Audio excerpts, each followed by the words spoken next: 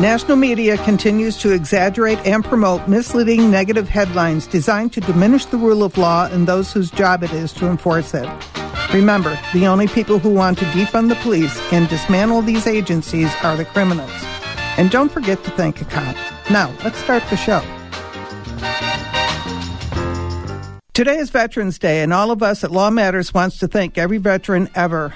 Without you and everything you do and have done, we would not be the free country we are today. Thank you from all of us. Good morning, everybody. Thank you for tuning in.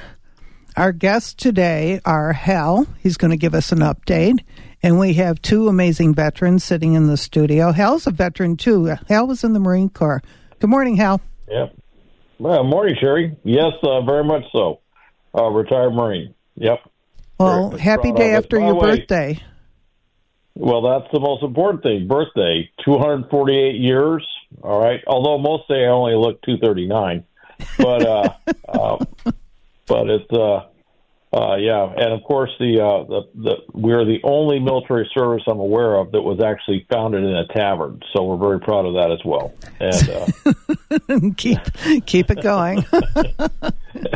It was funny. The Air Force did a test flight of the B-21 Raider yesterday, and I was asked, I said, was the Air Force trolling the Marine Corps? And I was like, I don't know. I said, I think they were just saluting us by flying it on that day, but it was kind of interesting to see that. Should we talk about what's going on in Gaza? Yeah, give us an update. What's happening? All right. Well, lots happened over the last week. Israel moved in. They surrounded. They basically cordoned off that northern sector and part of that Gaza City, the biggest city in Gaza. And they've been moved. They literally went downtown. They've moved into the city, and they have set up military positions around a number of the hospitals. The hospitals are kind of interesting. Under the Geneva Convention, hospitals, mosques, schools are normally protected sites. However, Hamas is a terrorist organization. They don't follow the rules of law, and they have put their command bunkers, ammunition sites, firing positions, all sorts of stuff. It's almost like they went down the Geneva Convention protected site list and put everything in there. So as near as according to the IDF, Hamas has a major command bunker built underneath the Al-Shifa hospital, which is really, I think it's the biggest hospital in Gaza City. Wow. And this has caused massive international issues. It's tough for Israel to win the information war on this. And with that, there's now a major summit that's in Saudi Arabia that's got a number of leaders of Arab nations in the region that came in there. And interestingly, the president of Iran went over to Riyadh and actually met with MBS, the crown prince of Saudi Arabia, which is very interesting because everybody's been looking at Iran this whole time and obviously wondering, was Tehran behind this whole thing? Did they orchestrate this the October 7th attack to begin with and create this crisis? So I don't know how it's going. Last night there was major fighting downtown, flares, lots of indirect fire weapons coming in, lots of ground fighting. And I think what Israel's trying to do is push as hard as they can to secure that northern sector, because the pressure on the United States and from around the world to implement a 3-day ceasefire is becoming rather deafening. In fact, Anthony Blinken yesterday really changed the tone of the U.S. position. We have not been calling for a ceasefire. And although we did call for these pauses, and Israel has implemented these pauses, these humanitarian pauses throughout the day, about 4 hours each, that could get extended beyond that. But President Macron has called for a 3-day ceasefire, and we have turned around and said too many Palestinians have been killed, which is basically an admonition saying that Israel needs to start curtailing some of its operations because of the collateral damage that's going on.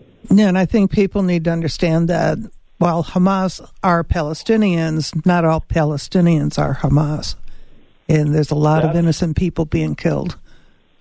That's a big distinction, and we've been saying that all along. And actually, I heard a very eloquent explanation from an Israeli spokesman who basically was reminding people, look, this war Israel didn't start this war, which seems to have been lost with a lot of the major populations, if you will, major areas within the Arab world, even within Europe. October 7th was Hamas starting a war. All right. Now, it's the Middle East. If you go back far enough, everybody's, it's like, well, what about 73? What about 67? What about 48? Right. What about 70? Those darn Romans, I'll tell you. And, darn Romans.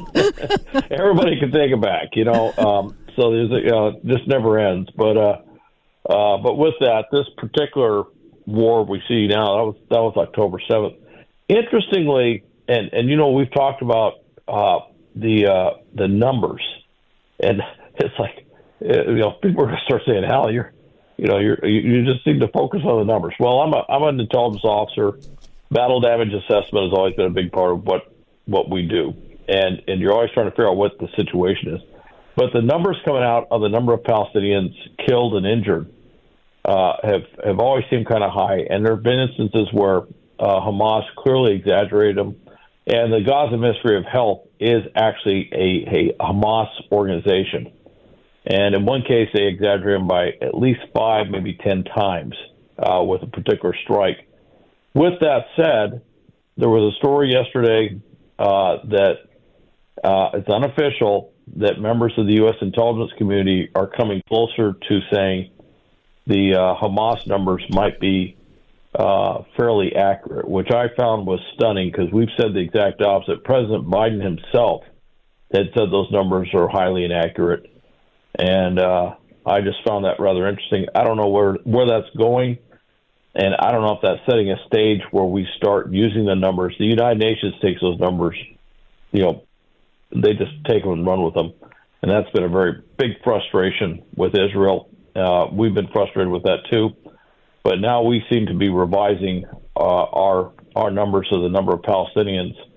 Obviously, we're going to take this higher number, if you will, and I think that will have a direct correlation on U.S. policy going forward. And it deals with international law, too. Even though every specific attack or strike, if you will, so far, I haven't seen anything that violates international law. The issue of proportionality in total is being questioned as to whether Israel's overall prosecution of this war may be taking too many casualties or killing too many civilians and how it's happening.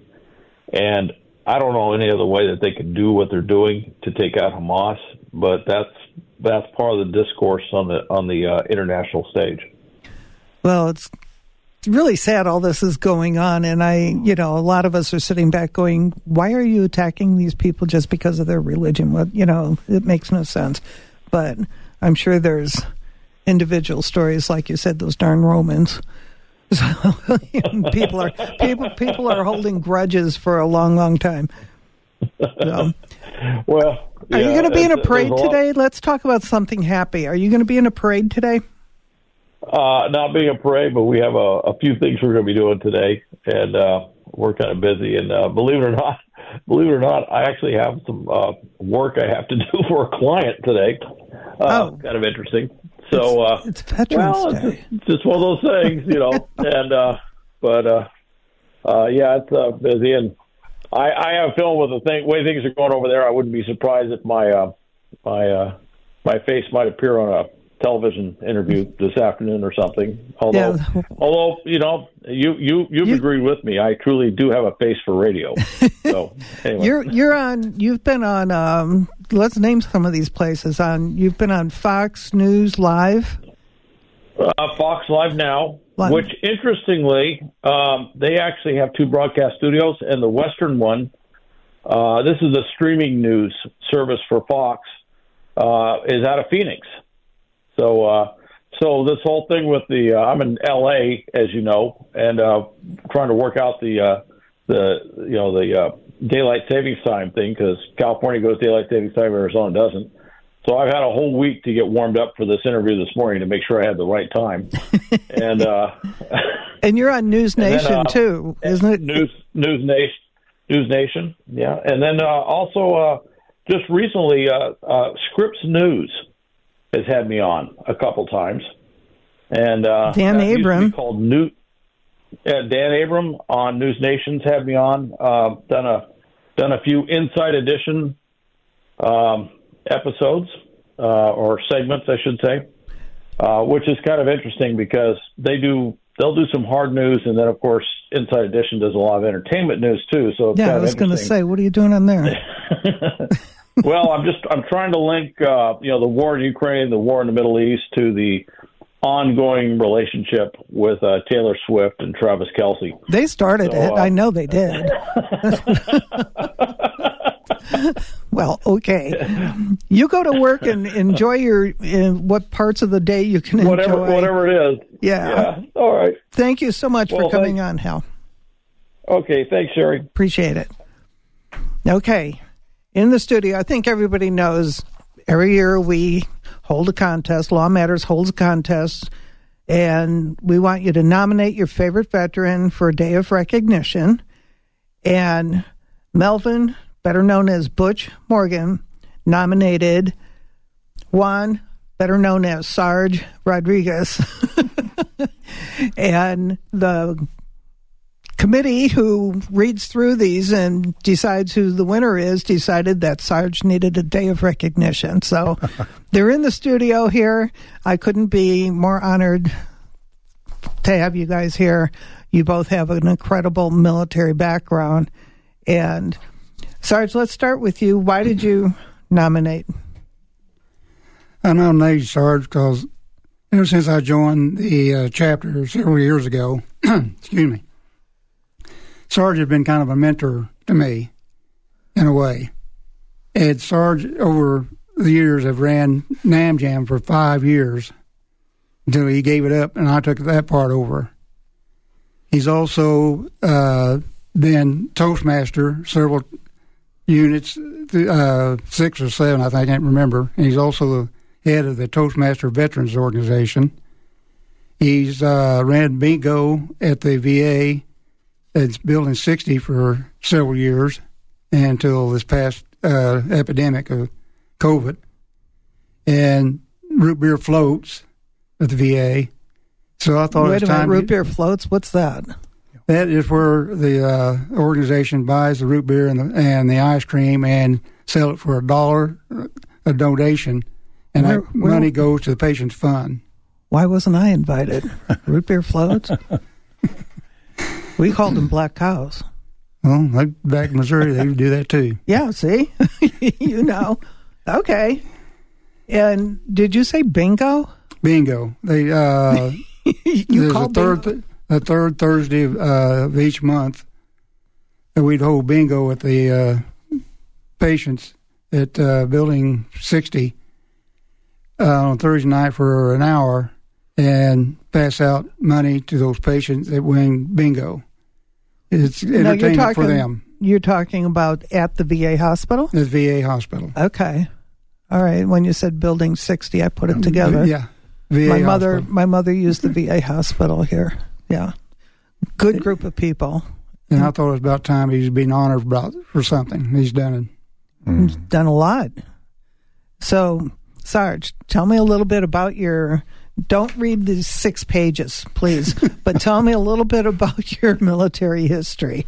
Great. Well, first up, I'd like to thank Butch from the bottom of my heart. I'm really kind of a modest guy. You know, The old saying is we shall be known by our deeds alone. And I don't need much recognition. Hey, the job got done, mission's accomplished, keep on trucking. But Butch, thank you so much. I really appreciate it.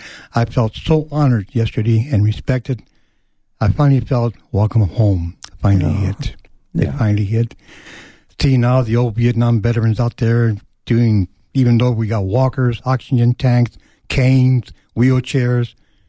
You have to watch out for the ones with the canes. Let me tell you, you get in their way, whack. It was astounding, and I really felt honored and very welcome. My military career actually started when I was 16 years old when I joined the Army National Guard. This is in California. I joined the Army National Guard because I always admired my cousins. Sadly, they fought in the Korean War. And when they came back from Korea, I loved and fell in love with their uniforms, the old khakis. They were Army, and I wanted to be just like them. Well, at 16, you can't join anything, so what did I do? I went to the National Guard outfit, got the paperwork, and I forged my mother's name. Ooh, they didn't check things back in those days, so I just went ahead and joined the National Guard. So I was in the National Guard from 1955 to 1956, at which time I turned 17, and I joined the Army. Of course, I still needed my mother's signature, but that was no problem then. So 1956 to 1977 was my entire career in the military, serving in Europe for a total of about 9 years, tour in Vietnam, tour in Korea, and sometime in the States. I definitely enjoyed my military career, and they always asked me, would you do it again? I said, yes, I would. Some things might be a little more differently, but I tell you what, I enjoyed it. I retired finally after 22 years in 1977 because, number one, I had children that needed a father at home. That's one thing about the military. You do spend time away from your kids. Yeah. Moms are left kind of holding the bags, trying to keep them together. It becomes difficult. So when I was in Korea, my wife sent me a letter saying, hey, dude, you got to get your butt home. These kids they're teenagers now. They're getting too much to handle. Don't re-enlist. And I said, okay, she's got it. I was in the consideration zone for Sergeant Major E9, and I said, well, I had to weigh the difference to go on with my career or family. I chose family. They're more important. I've always felt that kind of a letdown because can you imagine being a Command Sergeant Major E9? That's top of the line up there. But you know what? As a first sergeant, that's the better job. You wear that diamond in the middle, and you know what? Diamonds are forever. That's right. That's the old first sergeant there. Other than that, my career was great.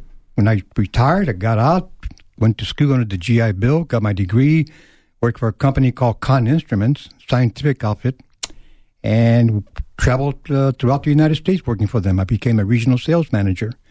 And this is how I wound up here in Tucson. I had a home in Whittier, California, and every time I come out here, back in the early 80s, that's a long time ago, this town was so laid back. I could not believe it compared to the zoo in Los Angeles. And I was so enamored with Tucson. We used to call it the one-horse town. So I don't care. It's great here. Easy living. I mean, nobody was rushing, no pressure. It's not Prices Chicago. are very reasonable. So I talked to the wife, and the wife came out here, and she fell in love with Tucson also. So in 1983, we sold the house in Whittier, moved out here in the east side of town, and been here for 40 years now.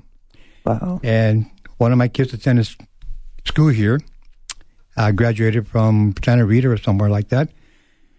And other than that, I started my own business called Atemco Scientific, which is just around the corner here from The Voice. That was interesting because when he told me what the location was, I said, wow, that sounds familiar. And here we are. That kind of condenses my career in the military and a little bit of background. Back to you. Back to you. 10-4. Okay. Yesterday you were a part of the parade. You were the Grand Marshal. How did that feel, being driven in the parade, and especially that car? And I'm going to have to put a photo of the car and Sarge on our website. It's not there yet, but we're going to get it on our website. It was pretty spectacular. How'd that make you feel? Oh, I felt awesome. I mean, feeling honored being the Grand Marshal of a parade here. That's something that never even entered my mind. And once again, I want to thank Butch and bottom of my heart for appreciating what I have done over the years, and I've thoroughly enjoyed it. You know, the expression is, don't make your life an intermission, make your life a mission. That's always been critical to me. I like that. And the key thing here is you just keep on going. You know, I'm 85 years old now. And a lot of say, man, you don't act like 85. You act like you're maybe 70. I said, I wish I was. Tell that to my body. So, because one thing I do every morning when I get out of bed and I walk toward the bathroom, I will always turn around, look at the bed to make sure I'm not still lying there. So that's one of the key things about taking it one day at a time. But honored, yes, I was. Yesterday's parade was tremendous. I thoroughly enjoyed it. I felt very welcome. And for the first time, I felt the words welcome home really hit home. Yeah, welcome home. And that's something, we talked about it yesterday. It was rough for a lot of people, especially our Vietnam vets coming home and being treated the way they were treated was appalling. And I come from a military family, and it just, it was something that should have never happened. And welcome home and thank them for everything they've done. Butch, did you serve in Vietnam? 65 to 66 in Vietnam.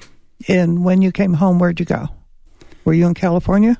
I went to Paris Island and became a base dog catcher. You became a base dog catcher? Well, basically, I was head of the motor transport section of the Guard. Okay. But okay. Part of my job was base dog catcher. And the biggest job taken care of was finding the base general's dog out constantly until I found out where he was getting out. So how was he getting out? He found under a bush, he dug a hole and dug out from underneath the fence. So you had to fix it? No, the base maintenance took care of that portion of it. Okay. But you did your job. Dog About catching. every other day. About every other day. It's pretty funny. Where were you living at the time? Paris Island. So when you came home... When I came home, I went back to the farm. And the farm is located... Carthage, Missouri. Okay. That's what I was trying to... No, that's where I was trying to get it. Yeah, my dad owned a feed store there, Farmers Feeds and Supply, for many years, and he wanted to put in a hog parlor. Well, he already had a hog parlor set up, but he wanted me to run a 300-head sow farrowing house. So that's basically what we did for a few years until he got where the arthritis where he couldn't handle things. He started selling things off. I said, "You're selling that part off? Sell it all off." Yeah, sell everything. Okay. I want to talk a little bit about some of the programs that we have available for our veterans. And Sarge, you and I had a conversation yesterday about Agent Orange and about some of the things that are going on. I want you to tell our listeners so that they know there are resources out there. Tell them what's going on and how they can find these resources if they need them. First off, thank you for the opportunity for allowing me to do this, because veterans out there, listen up. Did you know the PAC Act was signed in August of 2022? Many veterans don't even know what the PAC Act is. Number one is it's time. If you served during the Gulf period time and also Vietnam Veterans Agent Orange, it's time to check in at the VA. Particularly if you are suffering from any kind of illnesses, cancers, ischemic heart disease, any kind of ailments that could cause harm to you, even your death.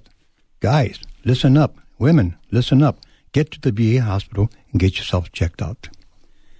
The PAC Act extends the eligibility for VA health care for veterans with toxic exposures and veterans of Vietnam era, Gulf War era, and post 9/11 era. It also expands eligibility for benefits to veterans exposed to toxic substance. So what does this act do? It expands and extends eligibility for VA health care for veterans with toxic exposures and veterans of the Vietnam era, Gulf War era, and again, 9/11 era. The VA has improved the decision-making process for determining what medical conditions will be considered for preemptive status. In other words, if something is wrong with you. Every enrolled veteran will receive an initial toxic exposure screening and a follow-up screening every 5 years.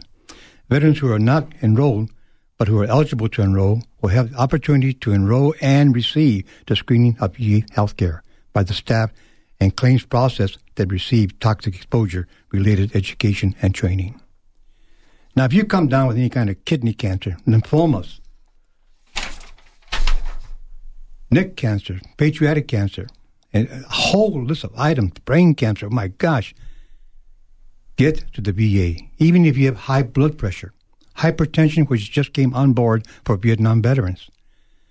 Veterans who have served in the following locations and time periods can enroll into the VA healthcare. Now, this you can find online on Agent Orange. Just type in Agent Orange, Vietnam, Agent Orange, and all this information will pop out.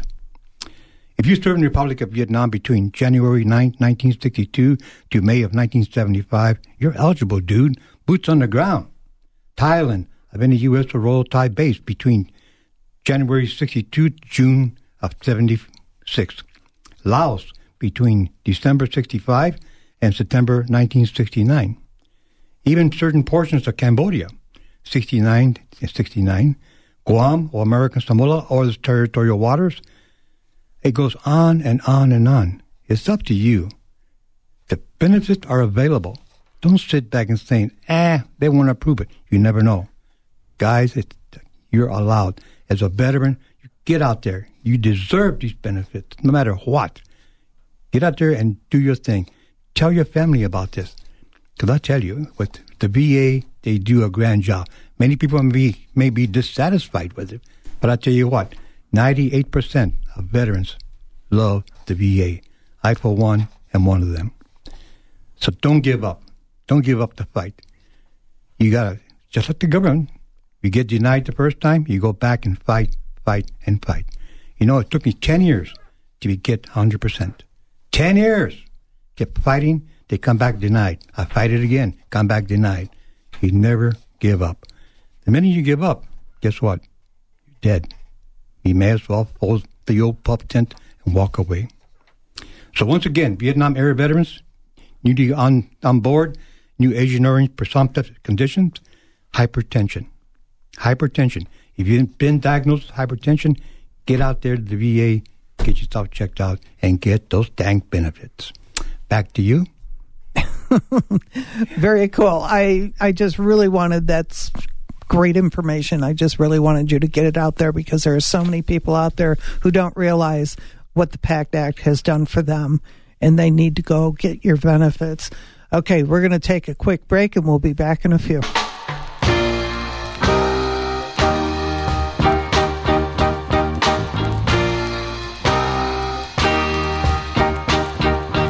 LawMatters1030.org is a nonprofit that needs your support in El Tour de Tucson, either by riding a bike or walking in the 5K. To support us while we support law enforcement, please go to LawMatters1030.org support page to sign up. We'll see you there.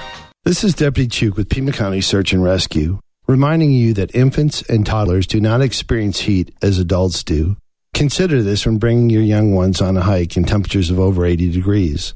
You do not want to risk that child having heat stroke or being arrested for child endangerment. If you're thinking of a trek through nature, plan ahead, look ahead, and use your head. Your future depends on it. Save your phone's battery life so when you get lost, we may contact you. Wearing bright colors that can be seen from a distance helps the effort. As the FBI and its partners encourage Americans to take proactive steps to enhance their cybersecurity during National Cybersecurity Awareness Month, an FBI program aimed at preparing students for careers in cybersecurity expands. The FBI Cyber STEM program is designed for high school students with an interest in cybersecurity and science, technology, engineering, and mathematics, or STEM. Heather Schuck of the FBI's Pittsburgh field office says the program was born in 2015 out of concerns over a future gap in qualified cybersecurity professionals. We realized that the Pittsburgh AOR had developed into a technology hub, but we were having challenges hiring cyber-trained folks. FBI Pittsburgh teamed up with the University of Pittsburgh so its curriculum could be modified for high school students. The FBI participates in providing touch points to high school students to give them background on real FBI cases. The program is currently offered in Pittsburgh, Miami, and Washington, D.C. field offices, and efforts to roll it out to other offices are underway. With FBI This Week, I'm Molly Halpern of the Bureau. LawMatters1030.org is a nonprofit that needs your support in El Tour de Tucson, either by riding a bike or walking in the 5K. To support us while we support law enforcement, please go to LawMatters1030.org support page to sign up. We'll see you there. Thanks for staying with us. I want to remind everybody that next weekend is El Tour de Tucson. It's a huge event. It happens only once a year. Please, if you aren't in the race, do yourself a favor and get your errands completed before Saturday, or maybe push them off to Sunday so you aren't stuck in traffic. They raise millions of dollars for our community, and it's only one day a year that we can give these bikers the road. Watch for them, appreciate what they're doing for us, and everyone, please stay safe. Now, back to Sarge and Butch. I want to talk about NamJam. We were talking about it just before the show, and it's been something that's been happening here for how many years? 35. And not consecutive, but 35 total. And we need, you told me it was the last one. This last NamJam was a couple of weeks ago, was the last one. They're looking for somebody to take over this event. It takes a lot of work, and tell me about it. Tell me what you've done and what people, our listeners, can do to help. Over the years, as I've been part of the organization of the chapter in NamJam, it is a fundraiser to help veterans within the Tucson and Pima County area. The funds we make from that go to helping them. In what way? Like a payment of a house payment, a rent, or a phone bill, or a whatever car repayment, whatever they need, they get a hold of us, and with a DD-214 and a bill from whoever they need to be paid, that's how we pay that bill. We don't pay the person, we pay the people they owe. Right. And that fund comes from NamJam. Due to our age and the lack of help in the last 2 years, it has took the toll on about 7 people that's put this thing together. It takes a year to plan this. From as soon as we finish up one, which we got to wrap up the 35th one, we always start planning the next one. Well, the chapter and the members and the board said we cannot do this no longer because we aren't able to. That we're getting to the age that we can't sit down and do all this planning and putting it together because it takes a lot of work. And the organization that was going to take over from us folded before they even got started. So we are looking for an organization out there, a veterans organization or organization that's willing to put this on. Yes, we'll put up a 10 by 10 tent and show our face, but we won't get involved in how to put it together and how to run it. We will give some advice to them as to how to run it and what it's all about. Because it is a collection. NamJam was a collection of every veterans organization in town, and food vendors and other vendors type that sells things that come in and get camaraderie. It was camaraderie. Okay, we have a caller on the phone. Chuck, what's on your mind? Hey, yes, thank you. Sorry, I tuned in a little late, and I was hearing the information about veteran services and signing up. I wanted to add, I was drafted in the Vietnam era, but I stayed at Camp Lejeune. I never went over to Vietnam.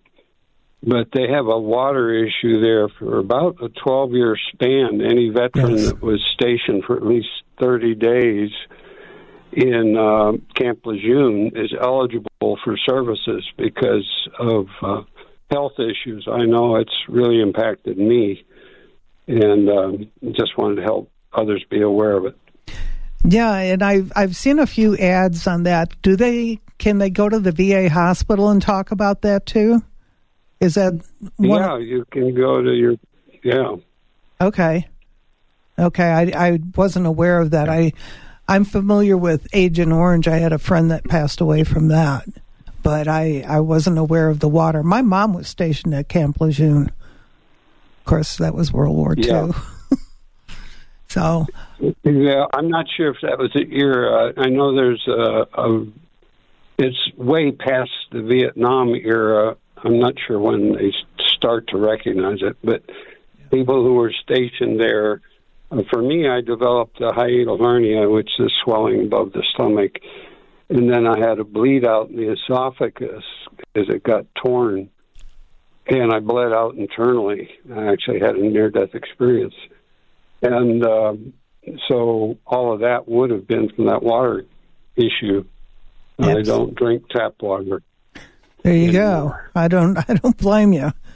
Well, thank you for bringing that up. I completely forgot about that. But yes, people who think who were stationed at Camp Lejeune should be checked out at the VA.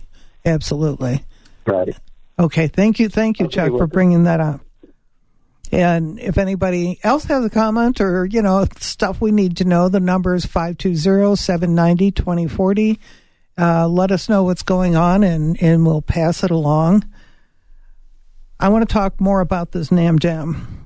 I know that it takes a lot. I've put on events. It takes a lot of work, and usually all the work lands on like 2 or 3 people. You have 20 volunteers, and 2 or 3 people are doing everything.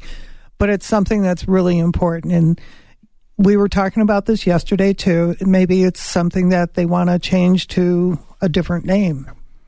But the support, the whole theme of the thing, the mission is to support the veterans when they need a hand. Right. That's correct. When I became president of the chapter, and I'm also a part of the Desert Shield and Desert Storm era, I was still in the service at the time with the Air National Guard out of St. Joe, Missouri. And I started calling it NAM to SAN Jam to include the younger veterans and trying to get them on board to fight for their rights. Every right that the veterans have today in the VA has been brought on by the Vietnam veterans. They have fought for the Agent Orange. They have fought for every right that the veterans are getting today, and we need the younger generation to take up our fight to keep it going. Otherwise, they are eventually going to lose their veterans' rights. So if there's anybody out there, how can they get in touch with you at your chapter? Tell them you're the president of what? I'm the president of the Vietnam Chapter 106 here in Tucson, and have been for the last 6 years. I'm also set on several of the boards here in town. I belong to the Tucson Veterans Council Board, and was on the council, what I call AAA, because I can't ever pronounce that long name, out there, which... Esperanza Escalante. Thank you. My understanding is years ago the chapter got that land for veterans' homes to be built and to work through the VA on that. So the organization has done a lot for this town and for the veterans over the years. NAM Jam is just one of the things that, like I said, we call it NAM to Sand Jam, but we still hold NAM Jam. Yeah. I also like to add that our chapter, which started back in 1983-84, it was incorporated. We currently have 240 members. Is that correct, Butch? 248. 248 members. Sadly, out of 248 members, we only get at our meetings 15 to 20 to show up. But I understand that's why. That's pretty good. That is. Sometimes maybe only 8 show up, but normally.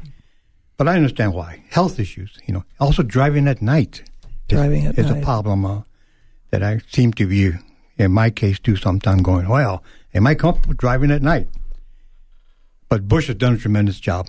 We jumped from 150 members, now it's 240 plus. He's also the membership director.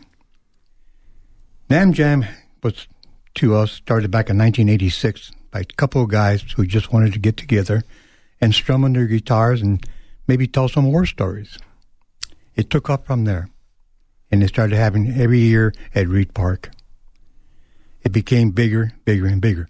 I think the biggest one when I became involved was in the year 2000 when they had a gigantic at Reed Park NAM Jam. I mean, that place was just wall-to-wall people, military displays, and that got me enthused about getting involved. And that's when I threw my hat in. But NAM Jam has been like a legacy. people talk about, when you having your next NAM Jam, man? I say, well, maybe we'll see. We'll see. You have to keep that attitude. So I'm appealing to all these younger people. I understand you've got family to raise, you've got a job to go to. You don't have time for that kind of a thing. But I tell you what, this is going to be your legacy. Who are you going to pass this on to?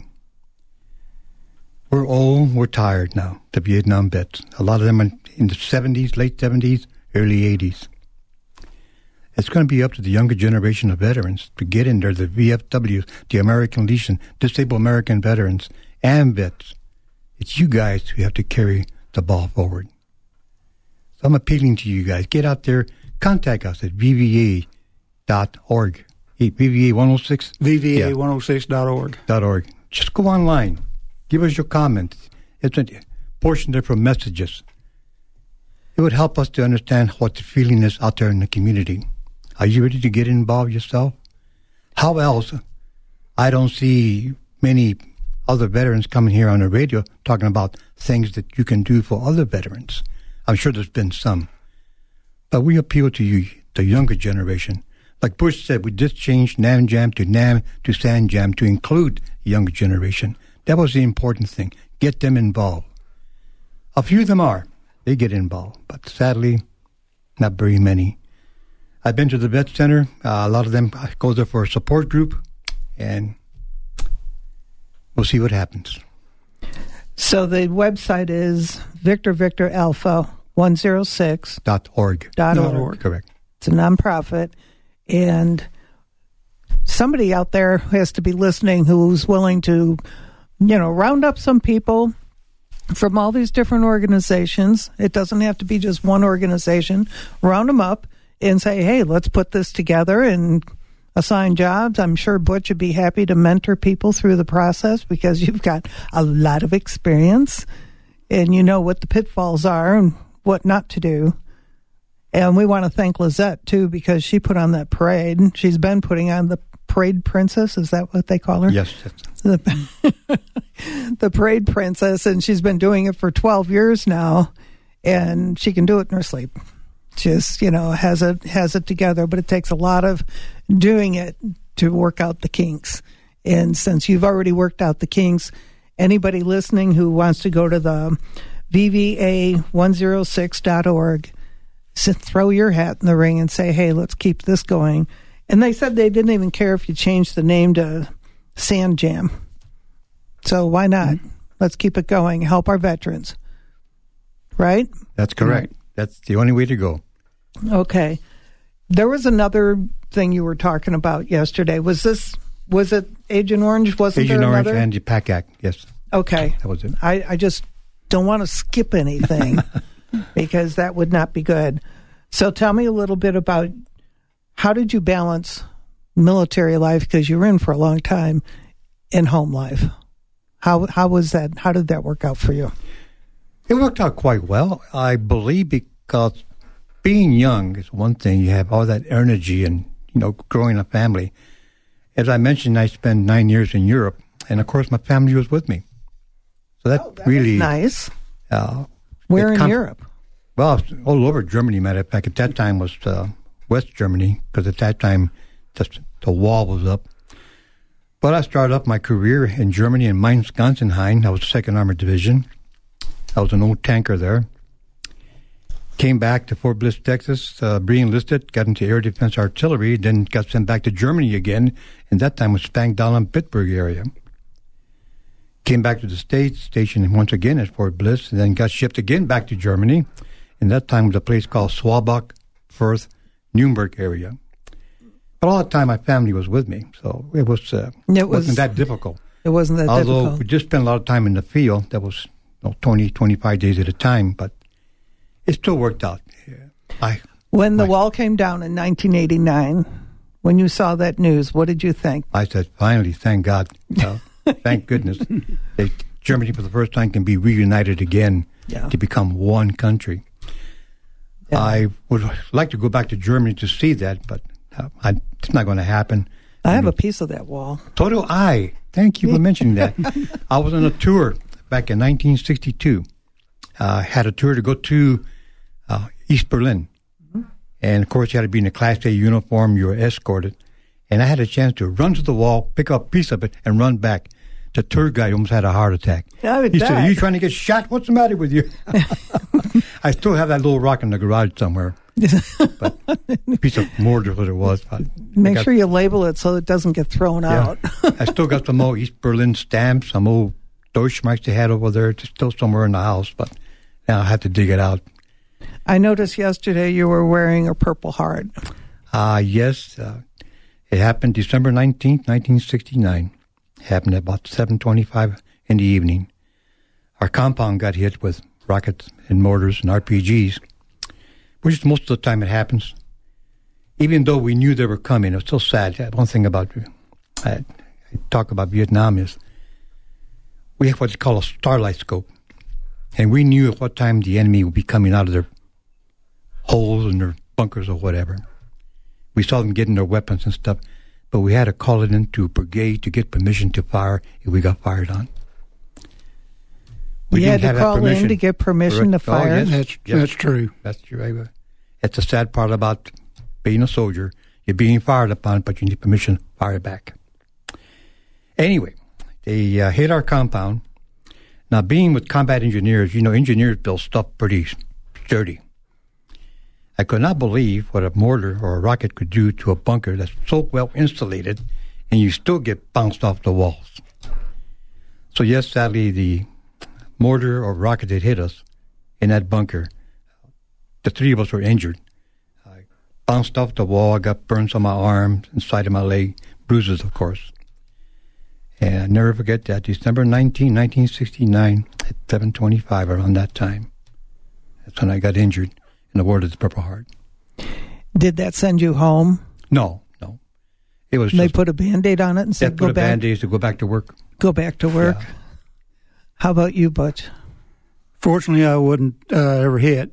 Several close calls that when you see rounds go above your head and mortars landing just not too far from you and what have you, it's a little scary. It does something to the psyche. Yep. Yeah, absolutely.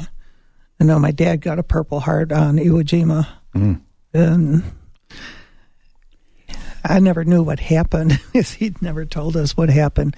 He just told us, and I think I told you, when the flag went up, we watched the John Wayne movie, right. And at the end of the movie, they're putting the flag up, and my dad said, "That's not what happened." He sat me down and said, "This is what happened." And, it was a completely different story. John Wayne had it all wrong. Although he was very, very good at doing those movies. And then when my son watched the movie, it was like maybe 7, 8 years old. He wanted to know if my dad still had the girlfriend, because he thought John Wayne was representing my dad. He wanted to know if my dad still had the girlfriend in the movie. And I'm like, no, Grandma would be upset. So that didn't happen. So what are your plans? It's Veterans Day. What are your plans for today? Go find a good meal. Go find a good meal. I think there's a lot of places. It's Veterans Day. They will, I think, Golden Corral. Yes. Well, Golden Corral's one. IHOP, Denny's, also Billy's Inn. Free Texas Roadhouse. Yep. Texas Roadhouse? Yep. And Olive Garden, Applebee's. There's a lot of them out there. I can't remember all of them. But they'll give you a free meal? Yep. They're all veterans, yes. They're a veteran. That's great. I mean, what the heck? Hey, we deserve it, man. Absolutely. So what do you have to do to show that you're a veteran? Do you have to bring your DD-214 with you? No. The VA card. A VA card? Military ID. Or military ID. Okay. All right. And also, even on your driver's license. Yeah. And your driver's license says veteran, too. Yeah. Mine doesn't. Oh. My dad wouldn't let me join. Yeah. And, out of respect for my dad, I didn't, but I always regretted it because I just thought it would be something I wanted to do. So here I am trying to serve in a different capacity. And you're doing a grand job. Thank you. Thank you. Thank you so much. We appreciate it. So tell people once again, we've got about 5 minutes left. Tell people again how they can get involved with NAMJAM and keep the legacy going. Just get a hold of us through our website or VVA 106 at live.com. It's our email. Oh, VVA 106 at live.com. LIVE? Mm-hmm. .com? Okay. That's new to me. Or you'll find my phone number on the website. Get a hold of me if they want to call. And I remember seeing the Nam Jam at Relito Park. Yes. It's been around the country, my understanding. It's been around the country? Around the city. Oh, okay. It's like the county. Around the county. Oh, the county? Okay. Yeah. So where is it usually held, and what spot is normally the most successful? Would it be the park? Reed's Park was the most successful, but the city over the year has restricted certain things to us, and that's the reason we wound back out at Rialto, because it's fenced in and don't have to worry about paying for a fence being put up, and it was a lot cheaper, and the only thing it costs is bringing a stage.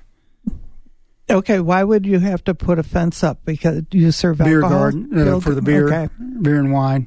You can't leave this section. No, you can't. And you had to put around the whole thing around the stage at Reed's Park, so people can wander around. If with a fence around the whole area, we don't have to worry about the little bitty area to be fenced off, because people like to get their drink and go out and sit. So Relito Park is actually the better place to hold it. Better place right now, unless the city changes its policy about being able to get up on the hill with fencing. One time they said they was going to look at putting a whole fence around that thing, and that's been 6 years ago. We don't want to rush into anything. That's right. So, okay, so that actually would save them money to do it at Relito. Yeah. Okay, and that's the only place I ever saw it. Yes. It's been there 3 times. Okay, and you have bands come in? Bands donate their time and come in. And play music? And play music. People can dance? Dance, whatever they want to do. And you'll have vendors there to... Food vendors. Veterans organizations talk about their organizations. People who sells different things for military-type items come in and sell. We had 46 vendors this last time. And does it cost to be a vendor?